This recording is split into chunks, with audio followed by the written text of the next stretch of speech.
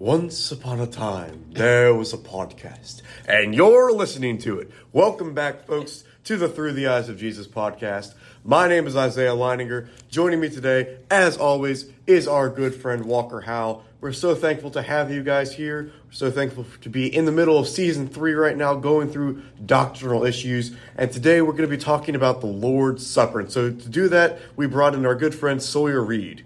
Go ahead and introduce yourself, Sawyer, if you don't mind. Hey, my name's Sawyer Reed. I'm a freshman at Freed-Hardman. Or no, I'm a sophomore now, ain't I? I'm a sophomore at Freed-Hardman. You don't even know what grade he is. Yeah, I'm a Bible major with an emphasis in apologetics and a history major. And I'm basically full-time preaching.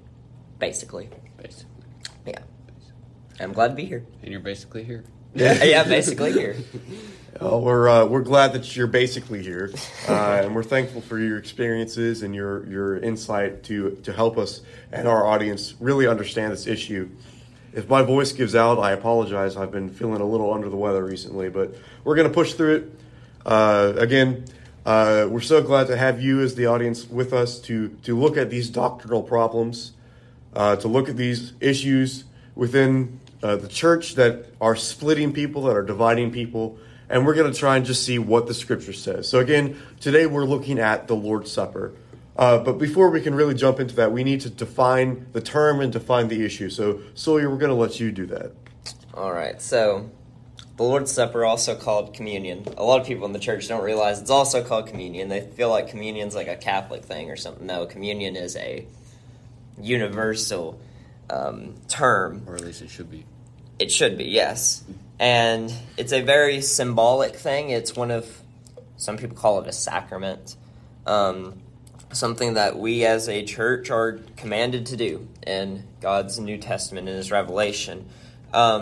It's a little bit controversial as to what exactly communion is. For example, you look at transubstantiation, which is a Catholic belief. It's something that the bread that you partake of, the blood that you partake of, or the juice, fruit of the vine that you partake of, the bread literally becomes the body of Christ. It is literally the body of Christ. Then the blood is, or the fruit of the vine is literally the blood. And that's what Catholics believe, and it does sound a little bit pagan in nature, to be honest. You look at ancient Roman history, they were basically cannibals, and we see that a lot throughout time. And that I don't think that's what Jesus meant whenever He tells us to eat of His body and drink of His blood. Then you look at Lutherans believe co-substantiation, which is whenever the bread goes into your mouth, it turns into the body of Christ. Or whenever you drink the fruit of the vine, it becomes the blood. Now, that just sounds a little bit weird to me. But the reason, or the theory, or the explanation that we believe is the symbolic meaning behind it, that the bread symbolically means the body of Christ, and the fruit of the vine symbolically is the blood of Christ.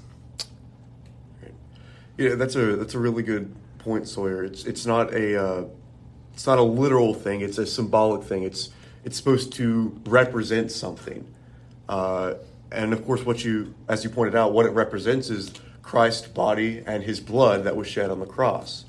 And so, when we partake of the Lord's Supper, when we have our communion and our worship services, what's really happening is we're remembering the reason that we're Christians.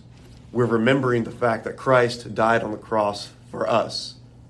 And so when we do that, we partake of that remembrance ceremony, and we proclaim His death, and more importantly, His resurrection until He comes back. That's definitely right, Isaiah. And we take this Lord's Supper, this communion, that, like we've said, that we can use it as a memorial for the New Testament, but it was also instituted so that we can have a time to reflect to ourselves, to reflect on all the blessings that we've been blessed with, and to reflect on the sacrifice of Christ. We have in our notes John chapter 6, verses 41 through 59. So if you want to go ahead and turn over there, we'll consider this passage and see what takeaways we can take from it in regards to defining the issue of the Lord's Supper. Does someone else want to read this, or y'all want me to read it, or what? I have a few comments on it, but you can read it. All right. John 6, beginning at verse 41, said, the Jews grumbled about him because he said, I am the bread that came down from heaven. They said, is it not this Jesus, the son of Joseph, whose father and mother we know? How does he say, I have come down from heaven? Jesus answered them, do not grumble among yourselves. No one can come to me unless the Father who sent me draws him, and I will raise him up on the last day. It is written in the prophets, and they will all be taught by God. Everyone who has heard and learned from the Father comes to me. Not let anyone who has seen the Father accept me, who is from God. He has seen the Father. Truly, truly, I say to you, whoever believes has eternal life. I am the bread of life. I am the bread of life. Your father ate the manna in the wilderness, and they died. This is the bread that comes down from heaven, so that they eat of it and not die. I am the living bread that came down from heaven. If anyone eats of this bread, he will live forever. And the bread that I will give for the life of the world is in my flesh. The Jews then dispersed among themselves, saying, how can this man give us his flesh to eat? So Jesus said to them, truly, truly, I say to you, unless you eat the flesh of the Son of Man and drink of his blood, you have no life in you. Whoever feeds on my flesh and drinks in my blood has eternal life, and I will raise him up on the last day. For my flesh is true food, and my blood is true drink. Whoever feeds on my flesh and drinks of my blood abides in me, and I in him, as the living Father has sent me, and I live because of the Father so whoever feeds on me, he also will live because of me. This is the bread that came down from heaven, not like the bread the fathers ate and died. Whoever feeds on this bread will live forever. Jesus said these things in the synagogue as he taught at Capernaum. Now, I'm not too knowledgeable of a theologian or anything. I'm not a Donnie DeBoard. I'm not any of those kind of people. But I see this as he's talking about the Lord's Supper, okay, or the communion. Communion is necessary. You have to partake of it. Okay, there are people that say, oh, I don't have to partake of communion every week, or there's churches that practice that. They don't have to do it every week. For one thing, I have to ask, why do we get baptized? Yes, for remission of sins. Secondly, we get baptized, or we should get baptized, because we love God. That's something we should. He wants us to get baptized, and if we're going to be obedient to him, and if we love him, then we would do it. No complaints, no excuses. Same thing with Lord's Supper. He's ordered us to eat of his body, drink of his blood, in remembrance of him. And in this passage, to be provided eternal life. And we should do that because we love God. That's a great point, Sawyer. You know, I've heard it said that, you know, when you first become a Christian, you know, some of it may be because you're afraid of what might happen if you don't. And while that's not necessarily wrong, it's also not the best place. But it is a place for you to grow from. And as you mentioned, as we get further along in our Christian journey, we'll really more understand the sacrifice that Christ made on the cross, and our love for him will grow. And so we'll want to follow him. We'll want to serve him and do the things that he's commanded. And one of those things that he commanded for us to do, like we see in this passage, like we see towards the end of the Gospels, and like we see in places like Acts and 1 Corinthians, is to partake of this remembrance ceremony until he comes back. And every week we're supposed to gather together and have a set time in our worship assembly to say, all right, we're going to stop doing whatever it is that we were doing before, and we're going to take this time in silent and personal reflection on what the sacrifice of Jesus means for us today and how it's going to affect my life. it's not only us who should be doing it today, because this is what Christ said, but we also have history of people who have done it throughout the years. So this is not just a new thing that we're trying to teach you to do, but this has been something that's been done every week by many people. The first century even partook of it every week, and we see that as Paul was on his missionary journey, and he waited in towns to partake of it with the congregations where he traveled. So now we're going to give it over to Sawyer because he has some things he would like to say. About what? About it says Sawyer rants on. Oh yeah. All right, I got you. There's a lot of people, and I've seen it before. They walk into church just to do the Lord's Supper, and then they walk out of church right after they partake. It's like this. They time it. They literally time it. That's not okay. That's not okay because you're not really worshiping. Okay, you're just coming to partake of the Lord's Supper. That's not actually worshiping God. Just doing one thing and then leaving. And it actually makes no sense to me why someone would do that.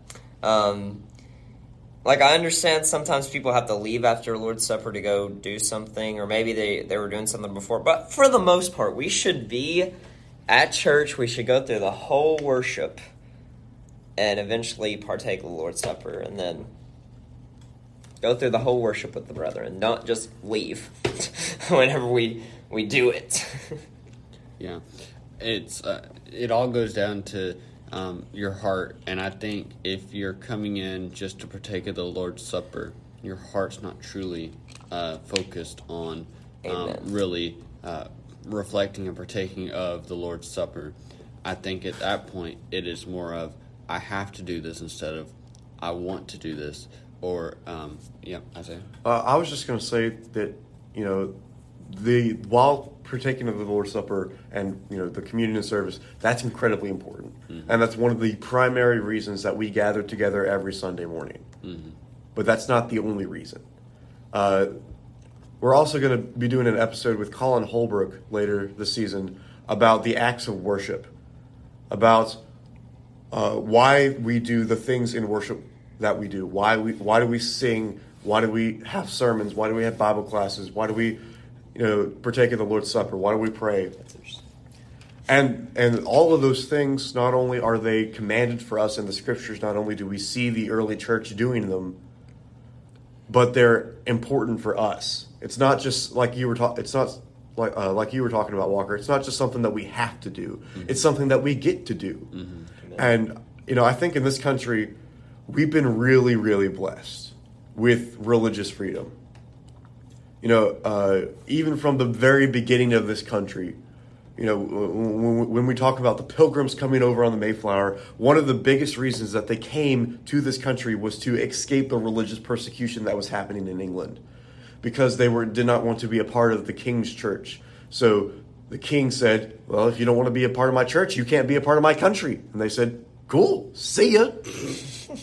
And so they left England and they came to America to be able to really practice their religion the way that they wanted to without the king telling them what they had to do, because in their mind, the king was leading them astray.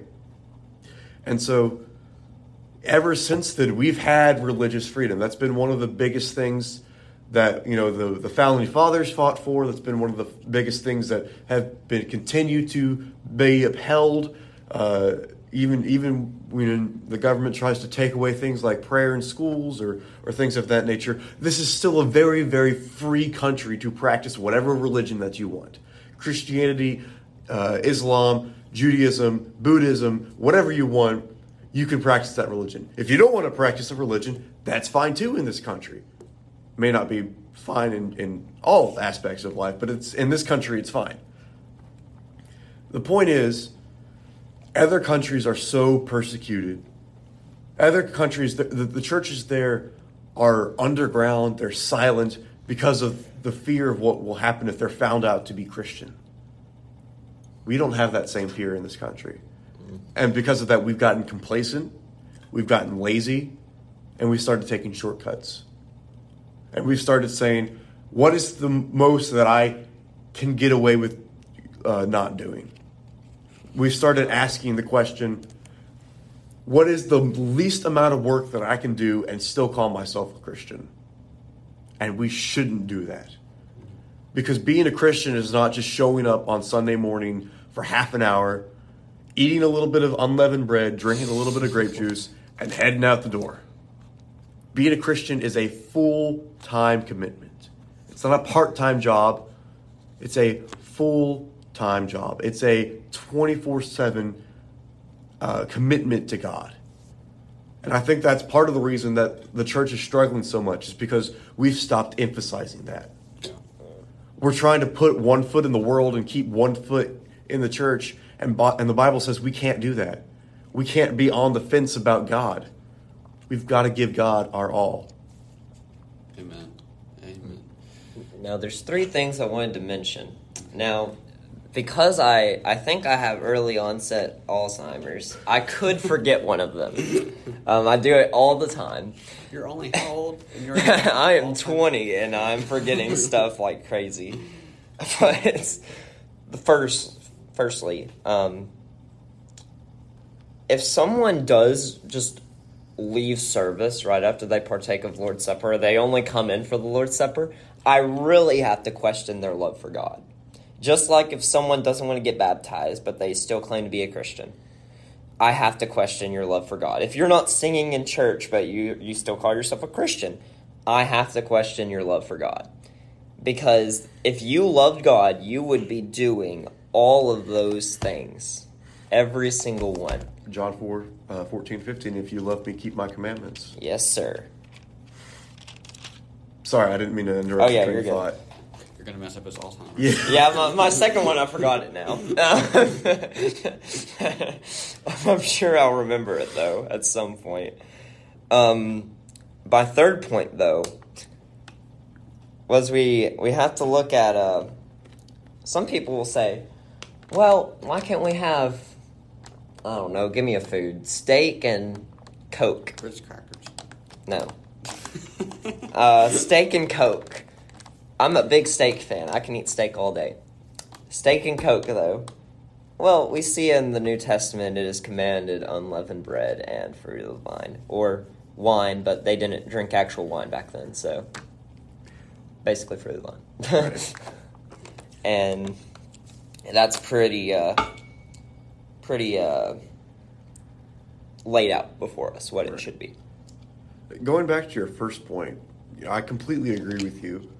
When someone says, well, I'm a Christian, I follow God, but I don't want to do this specific part of it. I agree with you that kind of brings into question their love, their commitment for God.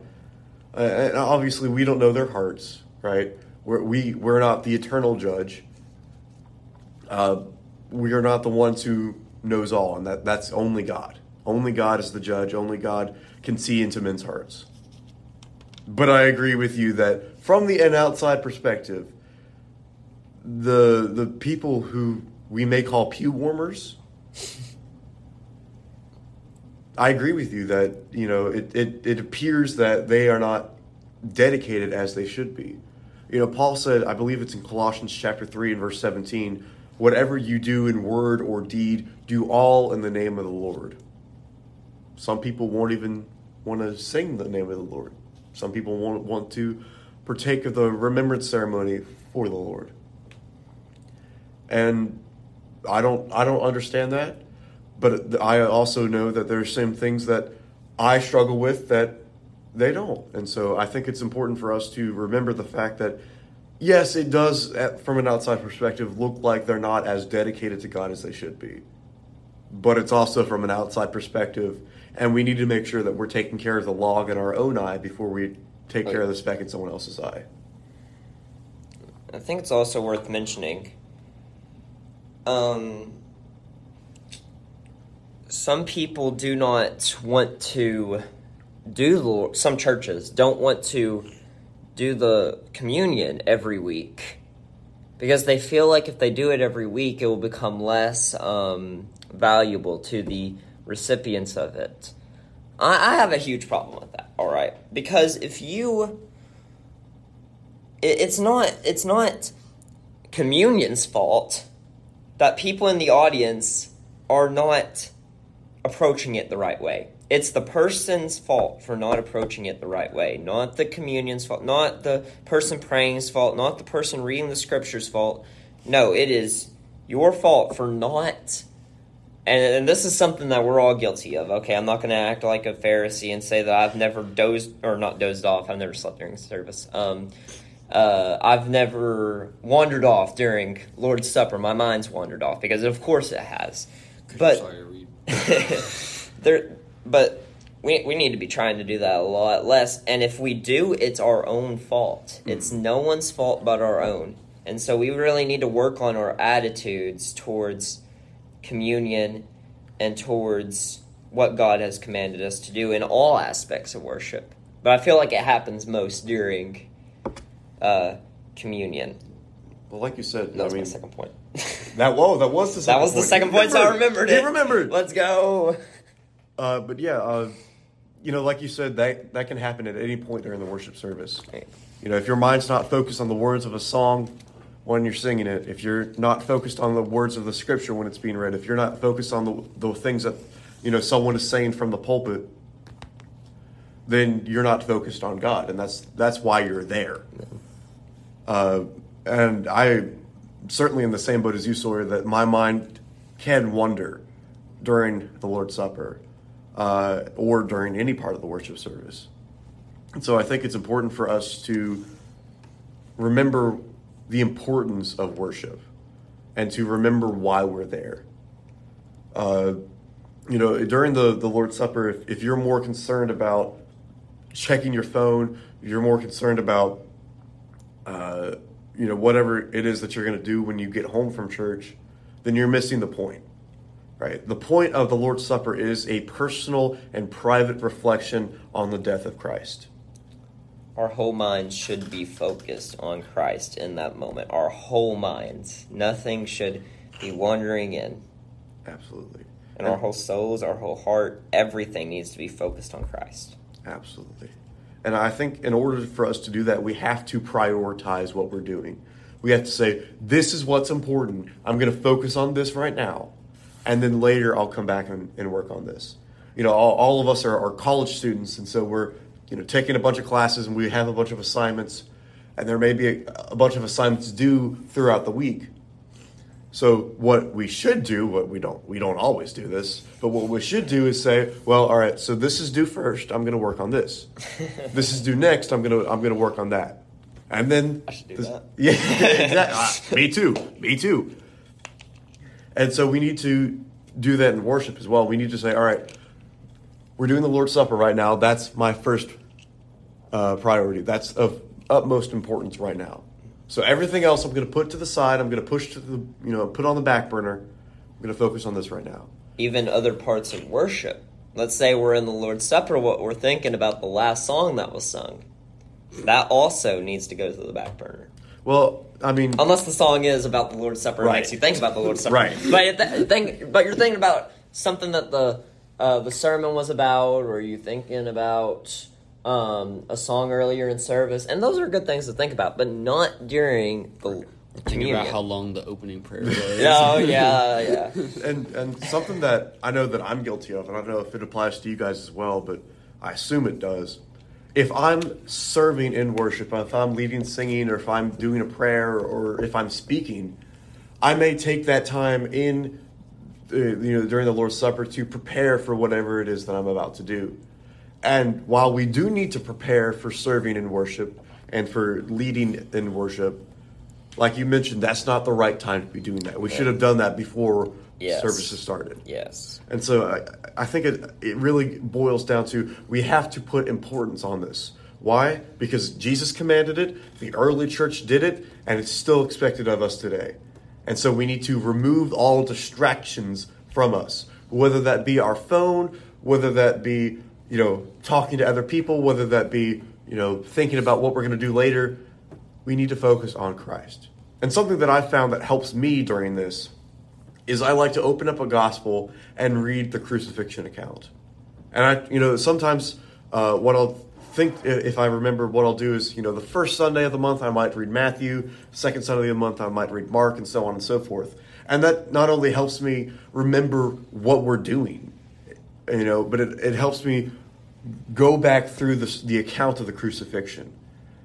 And it reminds me of all the things that Jesus endured on that cross for me and what that should mean for my life. Amen. Wow, that was a good little heart session right there. And so now we're going to sort of break some bread. Yeah, break some bread. Now we're going to get into this phrase of breaking bread, because you may have, if you've been to church before and you've been a part of the Lord's Supper, you may have heard the people who are about to administer the Lord's Supper, who's serving around the Lord's table, say, we're going to break this bread in order to remember the Lord's body and stuff like that. But there's been a lot of controversy surrounding this term of breaking bread, and I think Sawyer is going to help us understand this term of breaking bread, and is this term an accurate description or what? You said help. I'm going to rant. Okay. Dearest brothers and people on the podcast, remember 2 years ago at this point, whenever we used to pass around the trays and we all used to individually break the bread off, and we would do all of that, and then COVID hit. And we go to these little plastic containers, all right? And I understand. Oh, yeah, some of them are disgusting, to be honest. And I don't know what it is. It's not unleavened bread, though. No. Let's just be honest. It's styrofoam, except for the ones at Hendo or the ones at Estes, at the bigger churches. Here in Henderson. Yeah. I feel like we need to get back to physically breaking the bread, because that's what they did. In ancient cultures, they broke the bread, and then they put it in their mouth. Is that your rant? What? Is that your rant? No, I'm not done yet. Oh, okay. Don't mess with the man. He's got Alzheimer's. Listen, I really do. I don't know. I get it, okay? COVID, it could always come back up, okay? And there's still COVID cases right now. I feel like there's some people on campus with COVID, except they're not admitting it, to be honest. Oh, no, there's been positive tests. They've said that. I won't call any names out, but I get it. But at some point, we need to go back. We need to, because that is, for one thing, it's tradition, okay? And why change tradition? I feel like we're about to get into it with later on in the podcast in a few lines. Well, why change that just because of COVID? And another thing is passing the plate, passing the cups. It creates a sense of community that you don't get with just putting the styrofoam in your mouth. We don't get that. So I feel like we need to go back to, obviously it's not my decision, it's the elders of every single individual church that make that decision. But getting back to that way of doing communion creates a sense of community. Because we're all brothers and sisters in Christ, and we are supposed to be tightly knit like a family. And COVID obviously damaged that, and I feel like we need to get back to that way of doing it. It's interesting when we look at the phrase breaking bread in the New Testament. And depending on the context, some of it does apply to the communion. Some of it does apply to the Lord's Supper. But also, the early Christians spent so much time together. They were in each other's houses, eating meals together. And that's the other half of the phrase breaking bread that we see in the New Testament. And so you'll have to look at the context of each time that phrase appears to figure out if it's talking about the Lord's Supper or about actually just having a meal together. But the point is, like you were talking about, Sawyer, the early church was so connected. They were so in love with God and had so much love for each other, and their fellowship was so strong.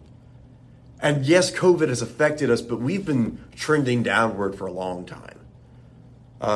Satan, and he's going to do everything that he can to stop us from following God. And if he can't stop us from following God, he's going to stop us from following God the right way. And he's going to put divisions in the church. He's going to put false teachers in the church. And he's going to try and lead people astray. That's his purpose. Our purpose is to get to heaven and to take as many people with us as we can. And a big part of that is fellowship. It's lifting one another up, is encouraging one another. And that's why I'm so thankful, or at least one of the reasons that I'm so thankful to be here at a school that emphasizes that. And it's not just the school emphasizes that, it's the people. With the people who organize prayer groups, the people who organize Bible studies, the people who organize singing nights. Those aren't school funded. Those aren't school, officiated. Those are just students getting together because they love God and they love each other and they want to grow together. And I think we need more of that. That can't just be a Freed Hardman thing. That can't just be a while we're 18 to 22 in school kind of thing. That should be something that we carry with us our entire lives. How much better would our world be and our churches be if we all did that more? Man, that'd be great. Yeah. And I looked up Breaking Bread with a casual Google search just now. And the first thing that pulled up was a documentary called Breaking Bread. And I think it's a spin-off of Breaking Bad, but I could be wrong. But we see, I found this article, and I think this, whoever this author is, puts it in a good way. Breaking the bread together literally means we're becoming one body in Christ, an unbreakable family bond, not just with one another, but also with God. We're emphasizing community, but we also see, whenever we're breaking bread, we are getting closer to God by remembering His Son.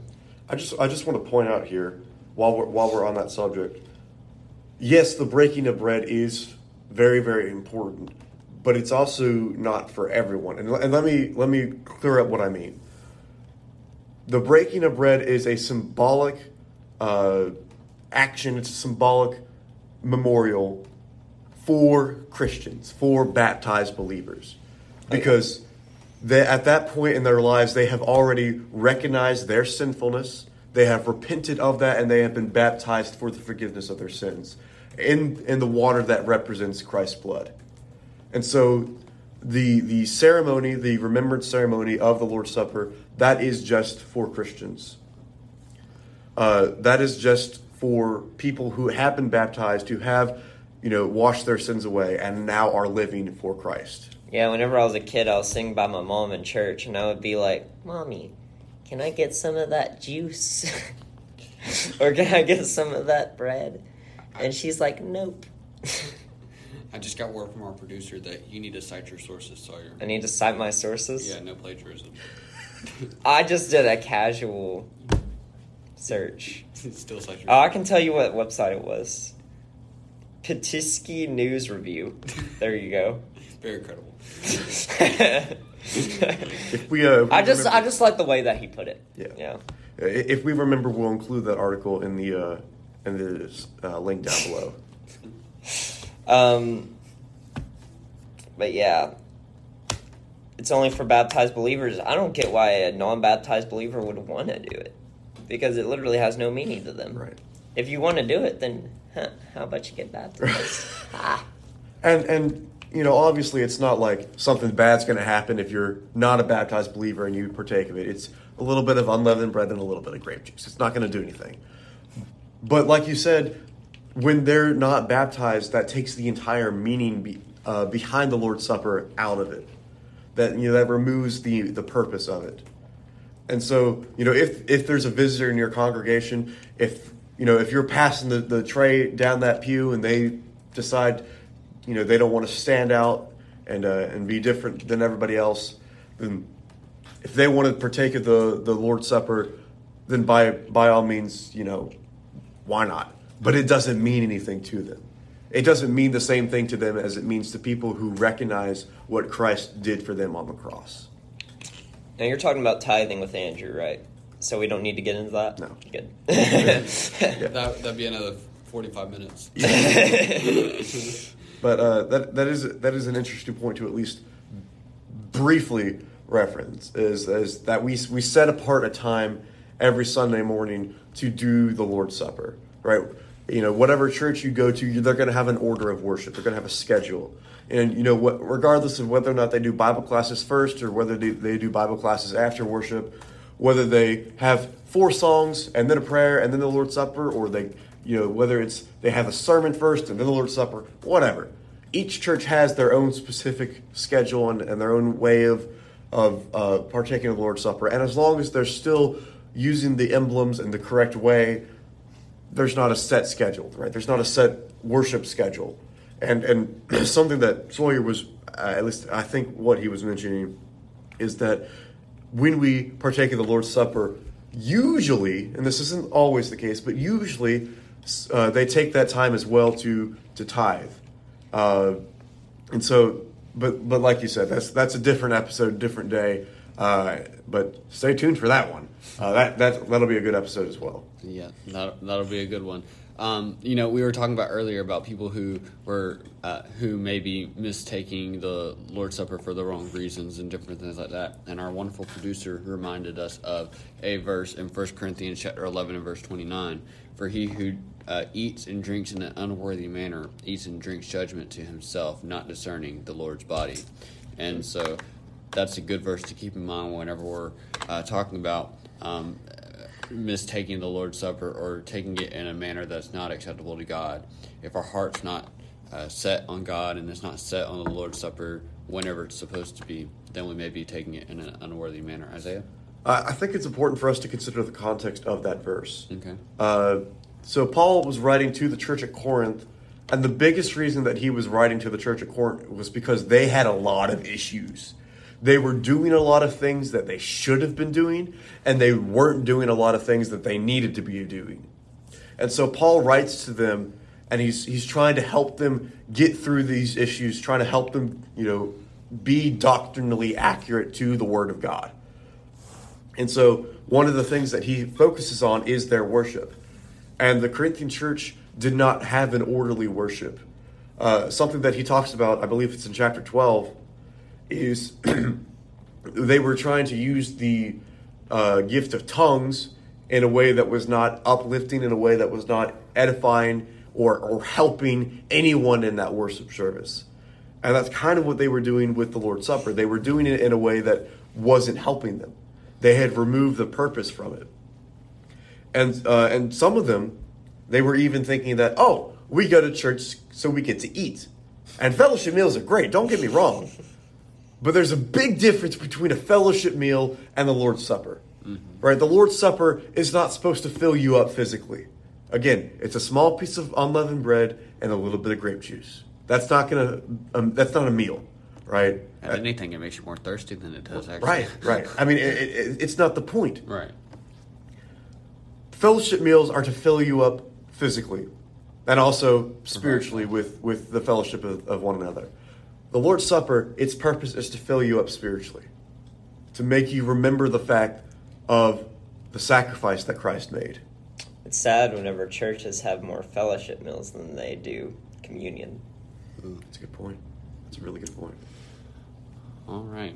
Well, it seems like we've hit on these last two things that we have listed here in our script, or in our skeleton outline, whatever you want to call it. Is there anything else that we want to add regarding these things? Do we want to talk any more about those who seek the Lord's Supper forget the original intended purpose, or the comfortability thing that we have listed here? Is there anything else that we want to add to those things? Or I think it's worth expounding on the comfortability thing a little bit. We talked about earlier in the show about, you know, people almost timing when they come in and when they leave. Walker, I think you were telling me a story one time about a family that you know that would literally come in right as the Lord's Supper was starting and would leave right after it left, right after it was done. They knew the Lord's Supper started at 10:48. They'd be there at 10:47, hit the Lord's Supper, and then out the door afterwards, right before the lesson began. If I was the preacher, I would have made my sermon a little bit longer. and then they would have to. But the point is They that would have been there to hear it. Yeah. but the point is, and like we were talking about earlier, we are so comfortable in this country. And I think that's one of the reasons that the gospel isn't spreading. When we look at the early church, especially around Acts chapter 8, we see that Saul and many other Jews were persecuting Christians. And so Christians were fleeing Jerusalem. And what did they do? They took the gospel with them. We're so comfortable in this country, and I think that's a trap that Satan is playing on us. We're so comfortable, and it's gotten to the point where we don't want to disturb anyone else's comfort. I mean, it cannot be that way. And so when we see someone who may even come to church, but they're not doing the right things, we say, well, it's not really my place. I don't think that I'm the right person to talk to them about that. Who am I to tell them what they're supposed to do? They're right. You're not supposed to tell them what to do, but you can show them what God has said. And when you refuse to show someone who's erring what God has said about what they're doing, then again, I have to question not only your love for God, but your love for other people. If I was making a mistake, it's not going to help me if you don't show me what that mistake is, right? If I worked, for instance, I worked in a barbecue shop the summer before my freshman year here at Freed. I had no kitchen experience whatsoever. I don't know why they hired me at all, but the point is, if they did not show me how to fix my mistakes, especially early on, I would not have grown, I would not have changed, and I would have continued to do things wrong. One of the things that I would do a lot is I would get potatoes ready to make into fries. And so I would check for spots to make sure they were clean, make sure there wasn't a whole lot of rot in the potato. And then I would clean it off and I would put it in the machine and crank it down, and it would go through this filter, I guess, and the fries would drop into the bucket, and then I would get the fries ready for to get cooked. If I didn't do that right the first couple times. I can promise you that I did not do it right the first couple times. And so, did you do it right the first couple times? No, I did not. And so, but what they did is they took the time and they showed me, this is how you do it. This is how you do it a little bit more effectively. And they did that with a lot of things. And so the point is, had they not shown me what I was doing wrong, I would have continued to make that mistake. We have to do that for our brethren around us. We have to do that for the lost around us. Because if we don't show them what they're doing, if we don't show to them what they're doing is wrong, then they're going to keep doing it.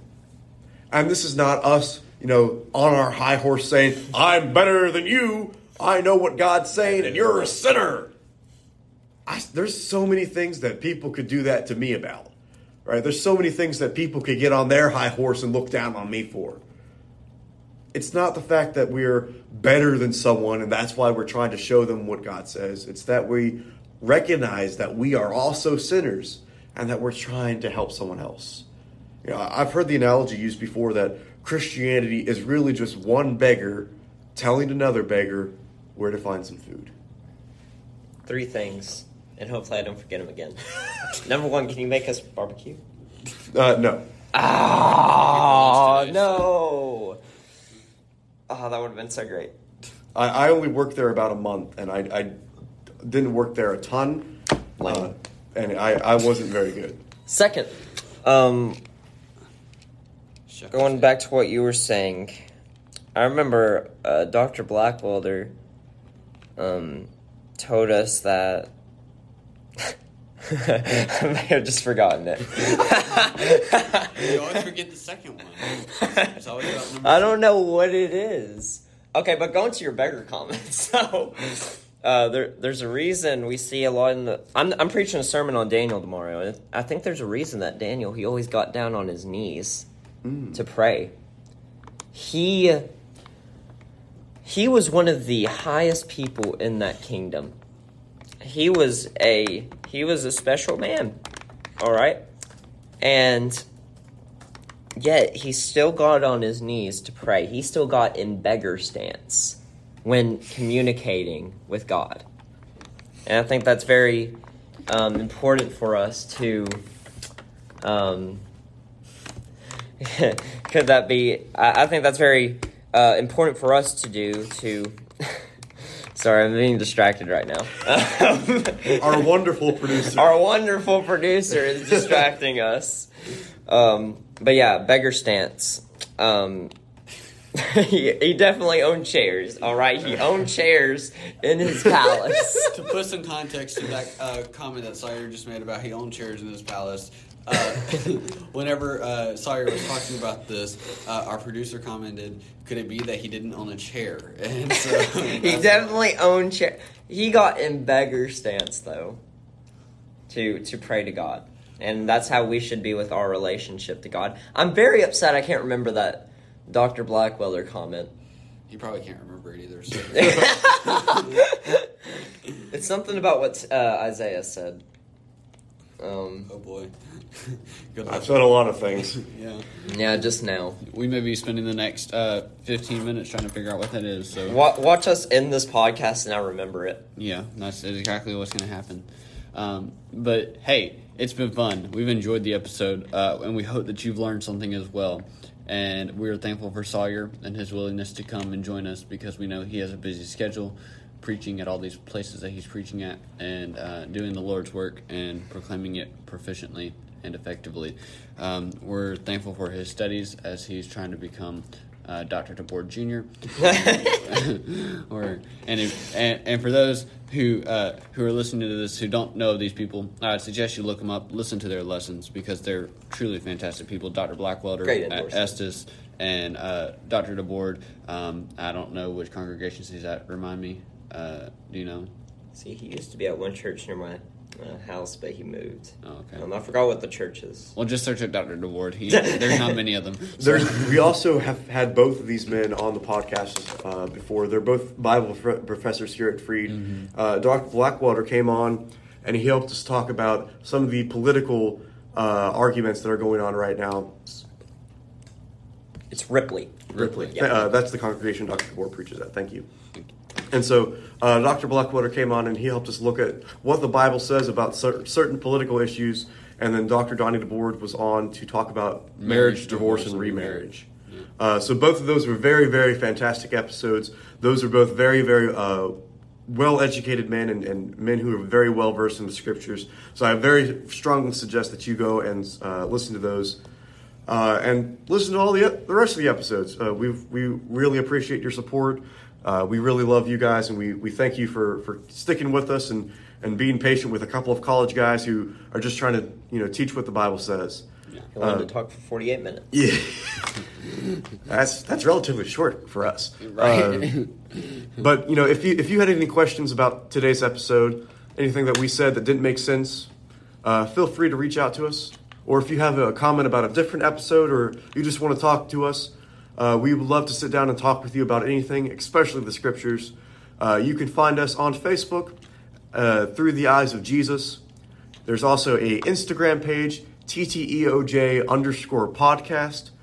We also have a website, TTEOJ.com. And we have a phone number, 731-439-9671. And I also want to add, if you have any ideas for future episodes, different things like that, please send those in to us. We love getting ideas. We love getting your feedback on what you would like to hear us talk about because we're men. We're not very creative. We run out of ideas. So help us out, and we would greatly appreciate that as well. Go to communion. Grace and peace to you all. Amen. If there's nothing further, then we'll close this episode out in prayer. Dear Heavenly Father, Lord, we thank you so much for who you are, for the goodness that is in you, and for the love that you had for us, so that you sent your Son to die on the cross for us, while we were still yet sinners, while we were still yet enemies of God. Help us, Lord, to remember that sacrifice that Christ made on the cross for us. Help us to live by that and And Lord, help us to worship you in spirit and in truth. Help us to do the things that we are commanded to do and to do them for the right reasons. Thank you, Lord, so much for the day that you've given us to speak on your word and to study your word and to examine ourselves. Help us, Lord, to draw nearer to you. Help us, Lord, to serve you better and to fulfill what you have asked us to do. Again, thank you, Lord, for the sacrifice that Christ made on the cross.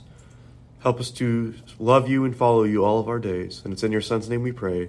Amen. Amen.